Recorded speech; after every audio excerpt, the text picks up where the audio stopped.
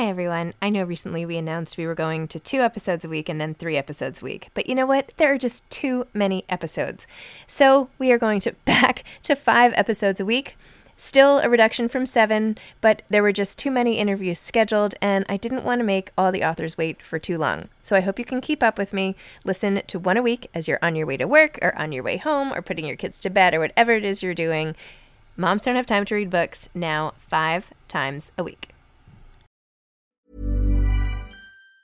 Hey, it's Ryan Reynolds, and I'm here with Keith, co-star of my upcoming film, If, only in theaters May 17th. Do you want to tell people the big news?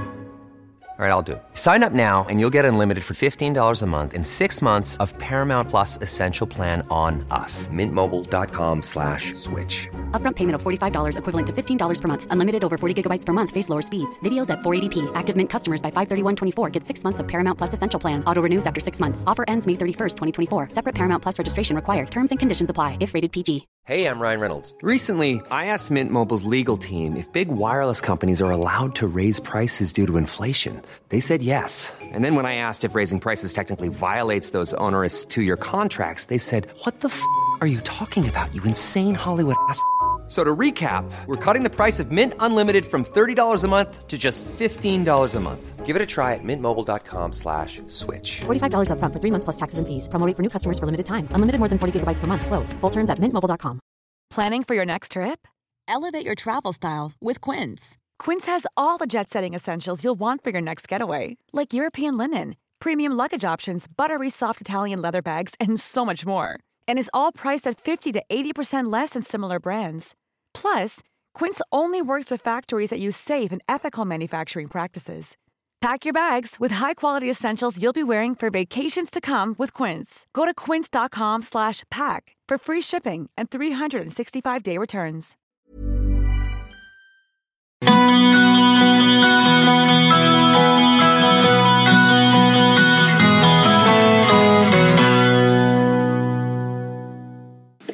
Hi, I'm Zibby Owens, and this is Moms Don't Have Time to Read Books. As a mom of 4 kids in New York City and a writer myself, I know all too well how short everyone is on time, so I'm here to help. I'm going to interview authors and writers of all types about their work, especially as it relates to parenting and family issues. Hopefully you can listen while doing 8 million other things and fall in love with these talented scribes and their fantastic books, essays, and songs like I have, plus get some tips on surviving parenthood. For more about me, you can check out my essays at zibbyowens.com. Please subscribe to Moms Don't Have Time to Read Books, and if you can, leave a 5-star rating or a comment. I'm here today with Jennifer Wallace. Jenny is an award-winning journalist and TV commentator, a regular contributor to the New York Times, the Wall Street Journal, the Washington Post, and many women's magazines. Jenny got her start as an editor at Doubleday Books and moved on to being a journalist for CBS 60 Minutes. Jenny speaks eloquently about her pieces and hot topics in parenting, lifestyle, technology, and more on TV shows like CBS This Morning and others. Her tagline is, reporting research-backed advice for better living. She lives here in New York City with her husband and 3 kids. Welcome, Jenny. Hi, Zibby. Hi. Thanks for having me. Thanks for coming. I loved your article in the Wall Street Journal last weekend. It was published in the May 5th, 6th, 2018 issue. In fact, I was reading the paper in the car with my husband and was halfway through before I realized it was actually your article, the one that we were about to talk about. But I was loving it. The article is titled The Teenage Social Media Trap, subtitled Adolescents Increasingly Measure and Manage Social Success Online, and it may be taking a toll on their mental health. So tell us, how so? Well, when I first was looking into this article, I honestly was a little naive. I've been reading a lot about the research, and it's very mixed. The research that's out there now, it's very mixed. There are benefits. There are also possibly some really serious negatives. So I was looking into it, and my kids are not really on social media yet. They're tweens, about to turn 13, and I thought that social media was this virtual place for kids to hang out, sort of the way I use Facebook. I just kind of assumed everybody did. And then I started looking into this and reading the new studies, and there are a lot of new studies coming out. And it's actually very hard for researchers to do the studies, get them published in a timely way, because social media changes so much so quickly. But anyway, I was looking at this, And I was realizing that the way kids are using social media today is what one researcher calls it's transforming the landscape of peer interactions. So we used to be able to go home after a long day at school trying on our different selves and trying to be somebody in the lunchroom and someone else in the English classroom. And then we could go home and sort of be for me, like my dork self. I could sit at the kitchen table. That's not true. My parents didn't judge me. I could be cerebral and I could just kind of study in my room. And now these kids, the experts I interviewed, point out they don't have this. They go home, and what Rachel Simmons, she's a leadership expert up at Smith College, and she has a great book out. What she calls it is a second shift. The kids come home, particularly adolescent girls, come home after school, and they are spending up to 6 hours on social media, managing their accounts, making their image sort of this crystal clean, perfect image of the perfect student, the perfect girlfriend, the perfect friend. And it's exhausting and it's anxiety provoking. And so the research is coming out and it's suggesting that overuse can be really detrimental. I bet. I mean, first of all, who has 6 hours after school? Well, How so are what they they're getting doing, their homework done? What they're doing is the 6 hours is measured by multitasking. Okay. So, I mean, this is like a whole nother level, but kids are doing their homework and their phone is next to them, and they are going in and out of homework, in and out of activities. And so there are also studies looking at that, at how divided their attention is. But that's where the 6 hours adds up. So it's 15 minutes, on the bus, it's between classes, etc. I feel like for me it was 90210, like on my tiny little TV, like once a week, and otherwise I had like nothing and nothing to distract me back then. I like in your article, though, you offer some social media benefits, and I feel like most people just gloss right over any benefit to this because the reports are mostly negative, and you cite some benefits as building a deeper connection with friends and having a low-stakes way to communicate with peers. Do you see any other benefits, and do you think they're worth the costs? So there are definitely benefits. There are benefits, the Pew Research and Common Sense Media have done these great reports. And what they find is that kids who are really sort of healthy socially in real life can manage better on social media. So these healthy connections that they have in real life, it can translate into social media, keeping in touch with friends. If they need social support in the moment to complain about a parent or a loss or something like that. No. Yeah, I know. But the real risk is for the kids who are struggling socially in real life, and also for kids who overuse it. So there are benefits, and there are benefits particularly for kids who feel like they don't have other people they can identify with at school, if they're gay, if they're transgender, that these online communities can really offer really important support. So there are definite social benefits, and my 12-year-old son said I'd better find them. When he found out I was writing this article, he said, please, all of my friends' parents will read it and they will take it away from us, so find the benefits. So I did. The most concerning part of your article, to me, at least as a mom, is that the study you cite that found adolescents who were more into digital status seeking were more likely to engage in substance abuse and increased numbers of sexual partners a year later. Here's my question. Could it just be that the kids who are more into social media were already going to be those ones who are more into sex, drugs, and rock and roll later? I mean, maybe the link isn't causal, it's just correlated. Yes, so it's not so we don't know yet. What they have found is a strong association. So the kids who are doing these status-seeking behaviors in real life, like drinking or smoking pot or smoking cigarettes, I don't even know if kids do that anymore, vaping or whatever they do now, that they are also more likely to be the kids online seeking the status. So there is definitely what you're pointing out, which is the link that if you're a kid who really cares about status, you're going to care in real life just as much as you do online. Right, so maybe the social media isn't that bad. Well, maybe we don't it's not know. Causing this. So we don't know that it's causing it. One researcher, when I asked them this question, so this study was a strong association, not necessarily a cause. And the researcher I spoke with, I said to her, is there something about the idea with social media that kids who might not be popular can sit there and study what the popular kids are doing? And she said, yes. She said the popular kids are posting on their Instagram or their Finstagram, which I didn't get into in the article, but they're fake Instagrams, which is for their, stuff that they don't allow their parents or colleges to look at, Finstagram accounts, and they're there smoking pot, and they're there smoking cigarettes, and they're having suggestive photos, and that kids, it's sort of a way for kids to study that bad behavior and to want to emulate it to be popular. Huh. So that's a little scary. That is, and people are looking into that now. Okay. And this digital status seeking, what do you exactly mean by that? So digital status seeking is kids who try to get more likes, who work very hard to get good comments. So who are looking for these great follow versus follower ratios. So you want to have more followers than people that you follow. So all of these kind of status indicators that we see on Facebook and Instagram, those are the kids who are actively seeking it. And some of the things that they do, according to another study, are deceptive. They buy likes.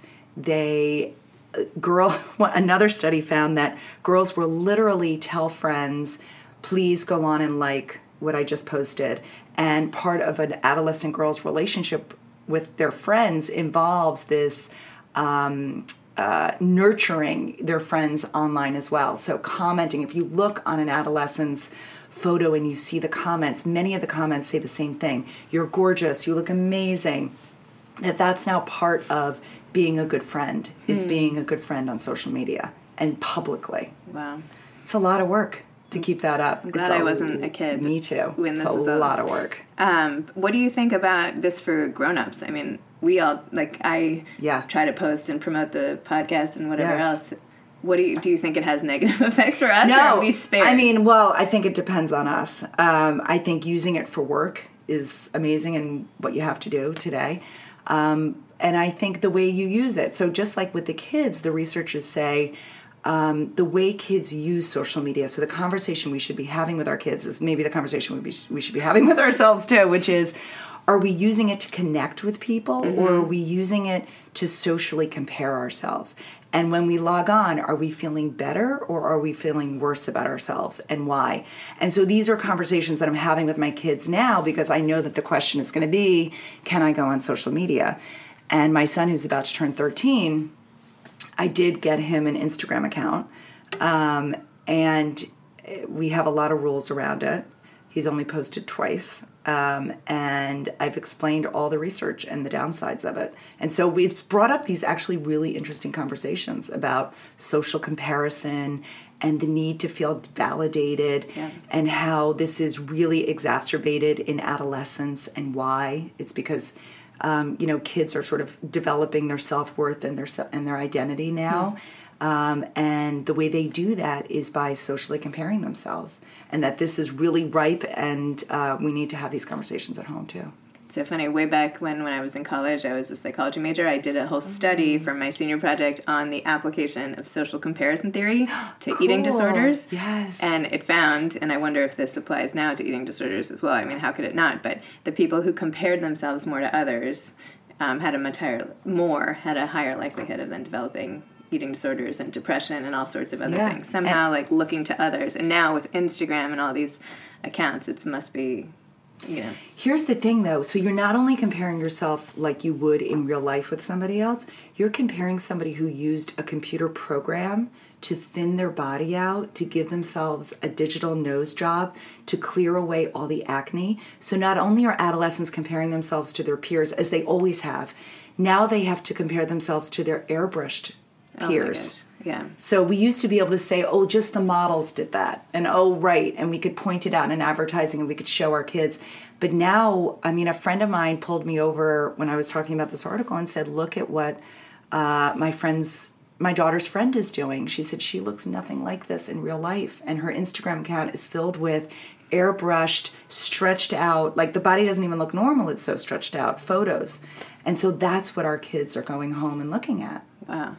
And not only that, but then seeing their friends at parties or doing things without them too is so hurtful. And it's hard for adults. I mean, I came home one night from a really fun night out with my husband and friends, but then there was a picture on Instagram of like 4 other moms who I know all at dinner, and I was like, oh my gosh, I wasn't invited, or I couldn't even have gone, but I was all of a sudden feeling so left out, and I was like, this must be what kids are feeling all the time. It's not rational, but... No. There it is anyway. And what's happening is when kids go on after school and they're seeing, who went to Starbucks together or whatever it is, it's distracting them from being able to do their homework. I'm sure. So, so one of the experts, I didn't have room in the article to put this in, but one of the experts I spoke to said it's really important to teach kids when is a healthy time and when is not a healthy time to log in. So if you're taking a study break, logging in and seeing... your friends doing fun things that you didn't do, or a girl in a bikini that is going to set you off. Instead, go walk the dog, take a shower, do healthier things to reboot versus things that are going to drain you, like going on social media when you're a little bit vulnerable. That's a really good tip. What other tips can we do to help kids navigate we have to have these conversations. We also have to keep in mind that one of the studies that I looked at found that kids who are active on social media at age 10 are more prone to having, poorer well-being at age 15. Yeah. And we have to remember there are rules when it comes to social media. You have to be 13. And this is a conversation I had with my kids, and I, broke it. I let him go on a few months before he turned 13. With my daughter, I'm going to have the conversations with her. I'm going to hand her this article. And I'm going to say, here's what the reason, it's not mommy, here's what the research is showing. This is why they're saying wait until 13. And actually parents are trying to wait until the kids are a lot older. But the conversations we should be having with our kids is, how are you using social media? Are you using it to connect in a healthy way, or are you using it for social comparison? And that's, something you really have to limit, especially on places like social media. So in your article, you had said that the girls who spend more time on social media at age 10 end up having a higher likelihood of developing social and emotional issues by age 15. Yeah. Do you think those kids were predisposed to already having those issues when they got older? So I asked that to the researcher, and what she said was, we don't know. Okay. Because of the way they collected the data. But she said girls who are 10 years old logging on between 1 and 3 hours, those are a unique group of girls. So already, imagine your 10-year-old going online an hour to 3 hours a day on social media. That's extreme for a 10-year-old. There are other things that 10-year-olds should be doing. And what I would say to parents, and what I say to myself when I think about our social media use and our electronic use, is what else could my kids be doing right now? Yep. So in the 1 hour that they're on social media, or the 3, what skill are they not learning? How are they not becoming the readers that I would love them to be? How are they not developing, in real life relationships with friends, or practicing an instrument, or whatever it is? I think this extra time on electronics and social media, a good friend of mine said to me when my kids were younger, she said, it will turn them into other people, different people than you want them to be. And so I keep that in mind whenever I want to take the easy way out and I'm tired and I want to stick them in front of a show. I remember her words, which is, you do that consistently, they turn into different people. Okay, scary. Yeah. I know. Okay, you scared. Now I feel so bad I for remind my time myself. No, I think it's just important for us as parents to periodically revisit our rules around electronics. Oh, and one expert said to me, Rachel Simmons, said, if your kids are okay with your social media policy, you're doing something wrong.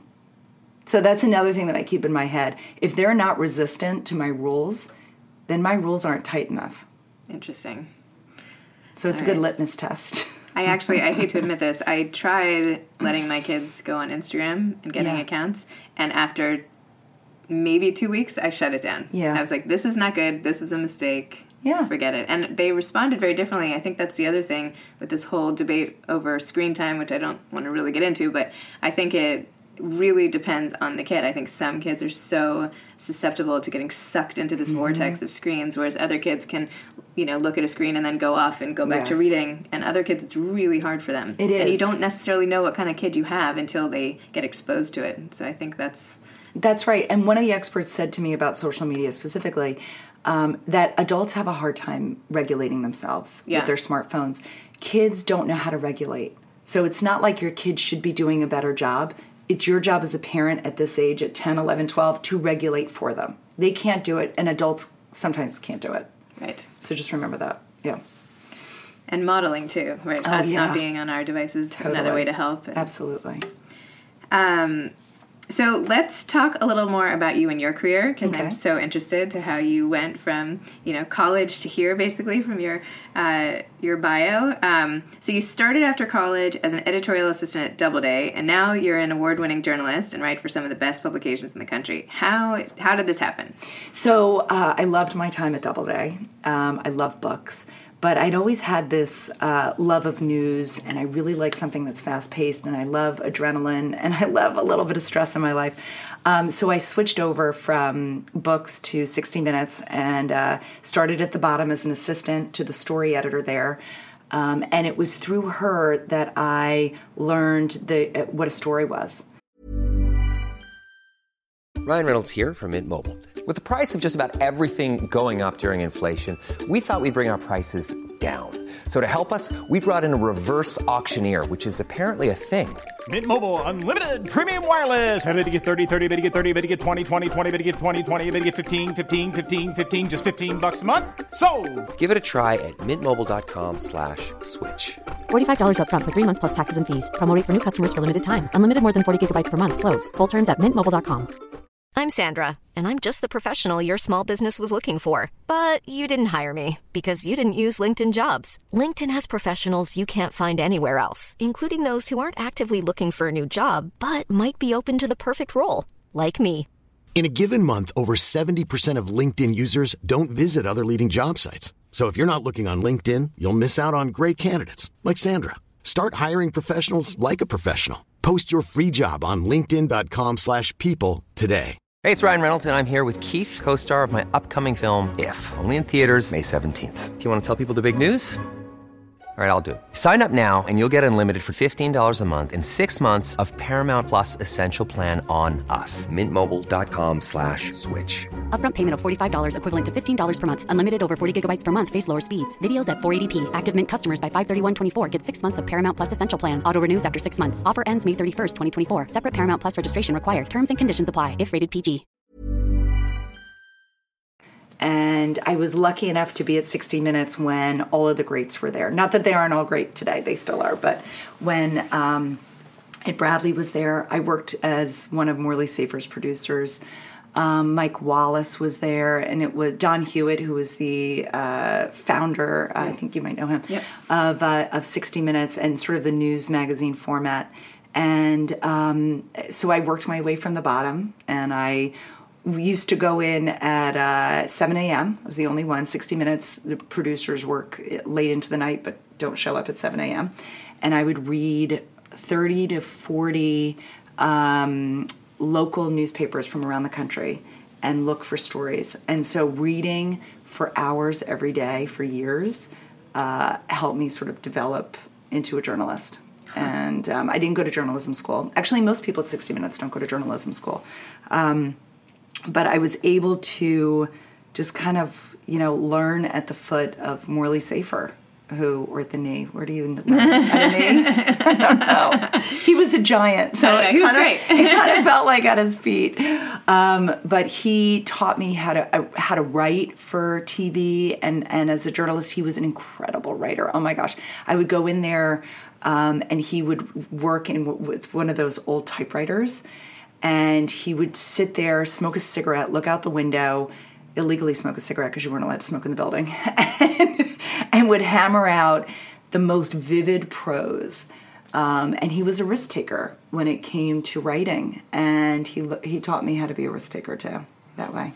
You had mentioned earlier that the importance of knowing your audience when you're writing. Yes. Did you learn that there as well? I learned that there. So Don Hewitt used to walk down the hall, and when somebody would pitch a story or write a script, he would say, I don't know, he would have a name of someone like in Kansas. Dorothy in Kansas is saying, what the heck are they saying on 60 Minutes? He said, you need to know what your audience knows, who they are, And what 60 Minutes does so beautifully is that they know that their audience might not know about the subject before they are introduced to it on Sunday nights, but they never dumb it down. So they make it truly accessible, but in a way that assumes you're smart. And that is a really delicate balance that I learned from them. I think it's the exact way to write. Assume that people don't know it, but assume they're smarter. So everything that goes on air there is pre-written? They don't just... Oh yeah, so the process of 60 Minutes is incredible. I mean, they allow for weeks and months and several months of investigation, and the questions are written, and the correspondent gets involved and rewrites them into their voice, and then the scripts are written, and the correspondent again digs in and makes the script even better, and then they're screened by a fresh set of eyes, the executive producer and other senior producers, and you get feedback there from someone who didn't do any of the interviews and didn't know anything. And then what makes 60 Minutes unique, I think, maybe not, it was the only news magazine show I worked for, is that there's also someone fact-checking everything that's in the script and reading every interview and making sure that what you're putting on air is exactly what that person intended. And so I also learned as a journalist how to fact-check and assume nothing. And you know what it also does? It makes me assume nothing about what I know. So everything I know, I fact check myself. I'm like, really? Is that assumption true? And how did I come to it? And so anyway, it taught me really how to be a journalist. It was incredible. Almost 10 years I was there.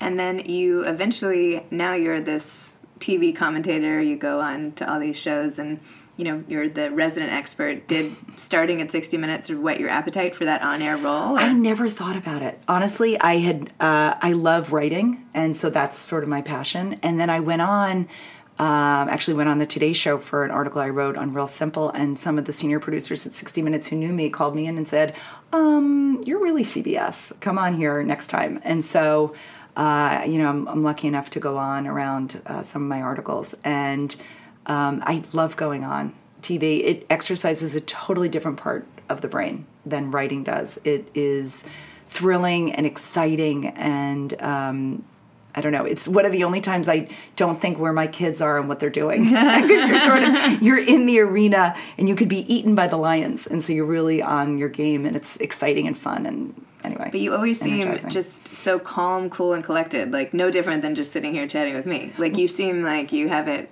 You just nail it all the time. How do you do that? How do I do it? Because I prepare a lot. I prepare, and I know for myself what I need, my level of comfort. And so, I might seem, and actually when I go on air, I am, I'm at a level where I feel comfortable talking about it, but I prepare a lot in advance. I am an over-prep person. Do you memorize your answers? How do you do No, it? Like, what do you do? My father-in-law, who is Chris Wallace on Fox, said to me, do not because he knows my propensity to over-prepare. And his advice to me was, prepare enough, but don't over-prepare because then you're not authentic. And so I know exactly how much I have to prep, and then I step away from it, which makes you, you don't want to seem prepared.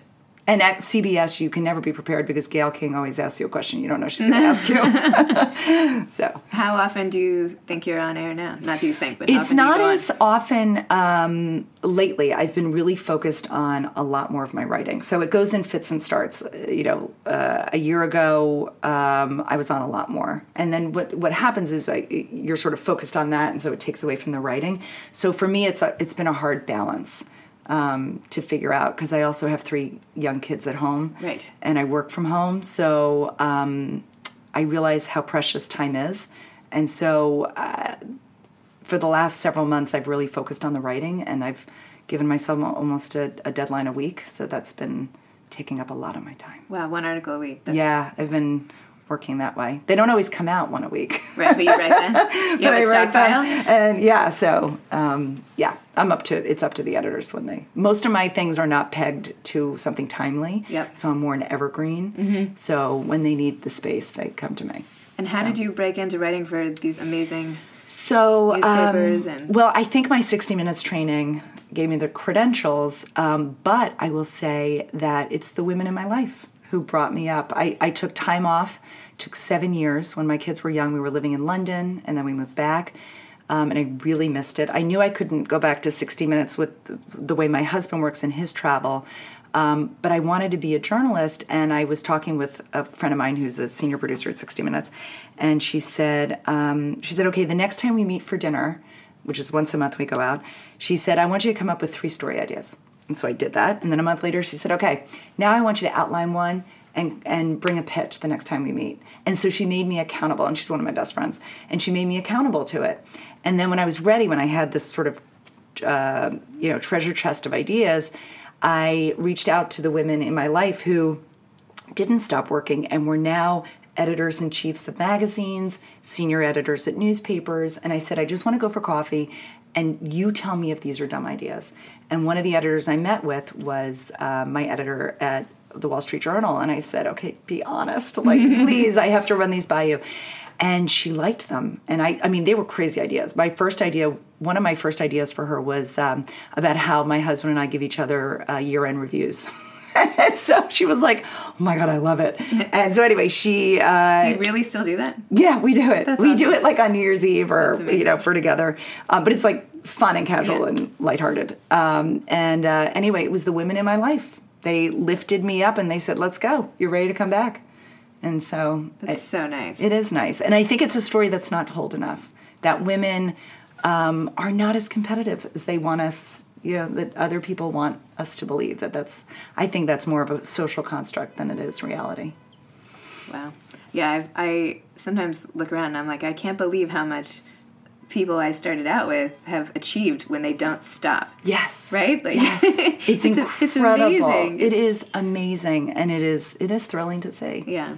And I'm so happy for my daughter to see it. I always point out, like, we have a friend in common, Yvette. Yeah. And I always make sure there's a doctor in front of her name because she is an MD, and I want my kids to see women in these various roles. I just saw her and she was like, I can't believe you're doing all this writing stuff. I was like, are you kidding? You're a doctor. What? Like, I'm doing nothing. You are saving lives and helping adolescents and all this stuff. Like, come on. No, it is great to have great role models, especially in the face of, these superficial, the superficial traps on social media. Like, that's really nothing. There's no substance behind that. Like, giving people to actually look up to is way more powerful, I would think. But so you had mentioned your original story idea. How do you come up with your other story ideas? Are they from life? So they're from life. They're from friends. I'm a big listener. And so a friend of mine was struggling with, that she felt like she had a favorite child and she was feeling guilty about it. And so I started looking into it for her. And then I was like, oh, wow, like something like 70 or 80% of parents have a favorite child, and what's that about, and what does that mean, and what's the research on it, and what happens to the other children, and what happens to that favorite child. And so anyway, these ideas sort of start with a spark. Or another idea I had was about small talk, and because I write at home all day, I was like missing small talk in my life, even though I don't really love small talk. And I was like talking a lot to like the guy who was serving my coffee, and I was like, why am I being so needy? so I looked into what are the benefits, what are we missing when we don't engage in small talk. So anyway, these are things that I struggle with, my friends struggle with, and a lot of them are sort of notes to myself. Do you have other ones coming out soon or in your repertoire that you haven't been scheduled yet? I have. Or? When I leave here, I'm going back to research for the Washington Post the surprising benefits of weak ties. That we look a lot, a lot of research focuses on the importance of our family and close friends in helping us to be psychologically healthy, but there's also a benefit to keeping sort of a diverse friendship portfolio and maintaining weak ties. And so that's what I'm looking into now. I love when people put friendships into business terms like that. Yes, exactly. Like diversifying your portfolio of friends. Okay, great. Is there a publication you've always wanted to write for but haven't? So The Atlantic Monthly. So I haven't written for them. I love their work, but it overlaps a lot with my Wall Street Journal work, and I love writing for them. So I always pitch them first. But Atlantic Monthly is definitely one on my list. And going forward, are you looking more to do more writing, as you had mentioned, or more TV reporting, or writing a book? What do you have in the future? So I have an agent at CAA, and so we're exploring TV stuff and radio stuff, and I have a book agent, even though I don't have a book. And so I'm always looking into these things. I realize how precious time is. So I really want to be careful in what I sign up for. So I'm taking my time before I dive into anything. And how do you go about getting in all these agents? What does that look like? I wrote an article for the Wall Street Journal a couple of years ago on game theory and parenting, using game theory. And so an agent approached me, and she happens to be at CAA as well. And CAA came about, through a mutual connection. I met with them, and they said they'd love to represent me, and so that's how it came about. Yeah, it's nice. It's nice when you sort of figure out what it is that you love. I mean, the way I got into the writing, specifically these kinds of articles, is that I really am a self-help junkie. And this is the kind of stuff I want to know about. And so I think if you figure out what it is, and I've always loved self-help books and psychology, even though I was an English major, I think if you figure out and can tap into something that you kind of want to be doing anyway and find a way to get paid to do it. I mean, I know everybody gives that advice, but if you kind of dig down and you figure out what are the things that would actually benefit me today, like all this stuff that I write about parenting is helping my 3 kids or totally damaging them in a social experiment in my home, but whatever, I'm doing my best. I think if you could find that little spark that gets your energy flowing and that you could devote and you don't mind stealing that time away from your family to do it, and I don't have guilt about that, then that's something that's sustainable. Do you have any other tips for aspiring writers? That was a great... To read as much as you can and consider that part of your job as a writer. That part of your job is to read X number of minutes or hours a day. There are definitely writers that I admire and I follow, and I try to read everything they write. And I look at how they structure an article, how they approach a study. And now, after writing for 5 years, I also am looking at the pieces that are missing from their articles and why they chose. That's the biggest struggle for me as a writer is, like, for this article on teenage social media, it was a 1,000-word article, and I think I wrote 3,000 or 4,000 words. So for me, it's the big struggle is what do I have to leave out? Mm-hmm. And I think as you mature as a writer, that becomes of bigger importance. What am I not putting in here for my audience? I like to help my audience, and the feedback is so good that it's helpful to them. That's what inspires me to get up at 4 a.m., which I often do to write. Oh my gosh, yeah. That's when you do it? That's when I do it. Not when they're in school? Or? So I do it when they're in school, but I often find that there are a lot of commitments. Mm-hmm. Yes. And so my time that I know is just my own is 4 a.m. No. Yeah, 4 to about 7:15. How often I have to get them out? A lot. I would say the last 3 weeks I've been up almost every morning, definitely before 5. But when I have a pressing deadline, it's 4 a.m. And I am my freshest. I am my least critical about my writing at that hour. I am open to new ideas. And what I find, the other reason that I find this is that I've been sort of watching myself as a social experiment on what drains me.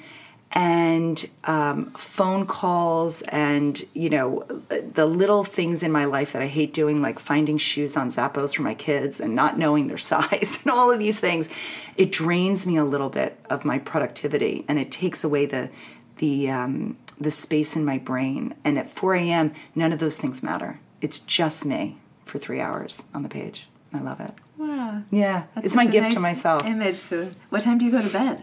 Well, those weeks I go to bed really early. So like how early? Like 9. Okay. With my 12-year-old. He lights out at 8:30, and I read for like a half hour, and then I go to bed like 9:30. I have to when I get up at 4. That's some serious discipline there. Well, I am also a morning person, well, so I kind of love it. Yeah. But a lot of my friends write at night, but by then I am so drained by the day that I'm not as productive. If I really, 3 hours that early is like 6 hours in the day. Wow. That's great to have that self-awareness and then to implement it like that. Yeah, I wrote an article on Glamour about it. On how to be more productive. I should have... Months, no, years ago. Okay. And ever since then I've been figuring, because you need to know for yourself what is your productive time and what drains you from it. And so that's literally this book I was just telling you about. I know, I need to listen to that podcast. This Charles Duhigg podcast that I just posted, Smarter, Faster, Better, is all about productivity. And Charles was saying even that he picks 20 emails to respond to, and that's about it. Like he just, otherwise that would be the whole. See, that's a very male thing. As a woman, I feel like I have to respond to I know, I was sitting there email. I was like, how many friends does he have? I know, I was like, that's not an option. No, I don't. But just thinking about your productivity in such an analytical way, now you're the second person in like a week who said this, like, maybe this is the key to success here. For me, it is. For me, it's made me extremely productive. But I'm really careful, and I carve it out, and I'm protective of it. And I don't make excuses for when I need to really just disconnect. All right. But then I do respond to everybody's email at night when I'm tired. So anyway, if the emails aren't coherent, it's because I'm really tired. I was up at 4. I have this image of like all of these women all over, not just women, like all over the city in their apartments, like emailing each other, the big moon up in the sky, yes, like exactly. None of us making any sense. But anyway. Well, thank you so much. This has really been eye-opening for me and motivating and exciting. And I can't wait to see where your career takes you next. Me too. Thanks, Amy. All right. Thanks, Jenny. You too. Okay, thanks. Take care. Bye. Bye. Thanks for listening to Moms Don't Have Time to Read Books. Please subscribe on iTunes. And if you can, leave a 5-star rating or a comment. Thanks so much.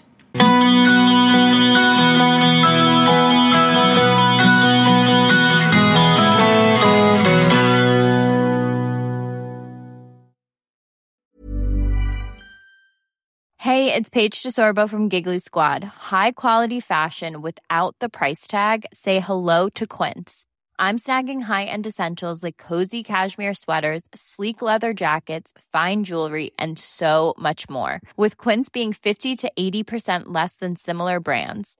And they partner with factories that prioritize safe, ethical, and responsible manufacturing. I love that. Luxury quality within reach. Go to quince.com/style to get free shipping and 365-day returns on your next order.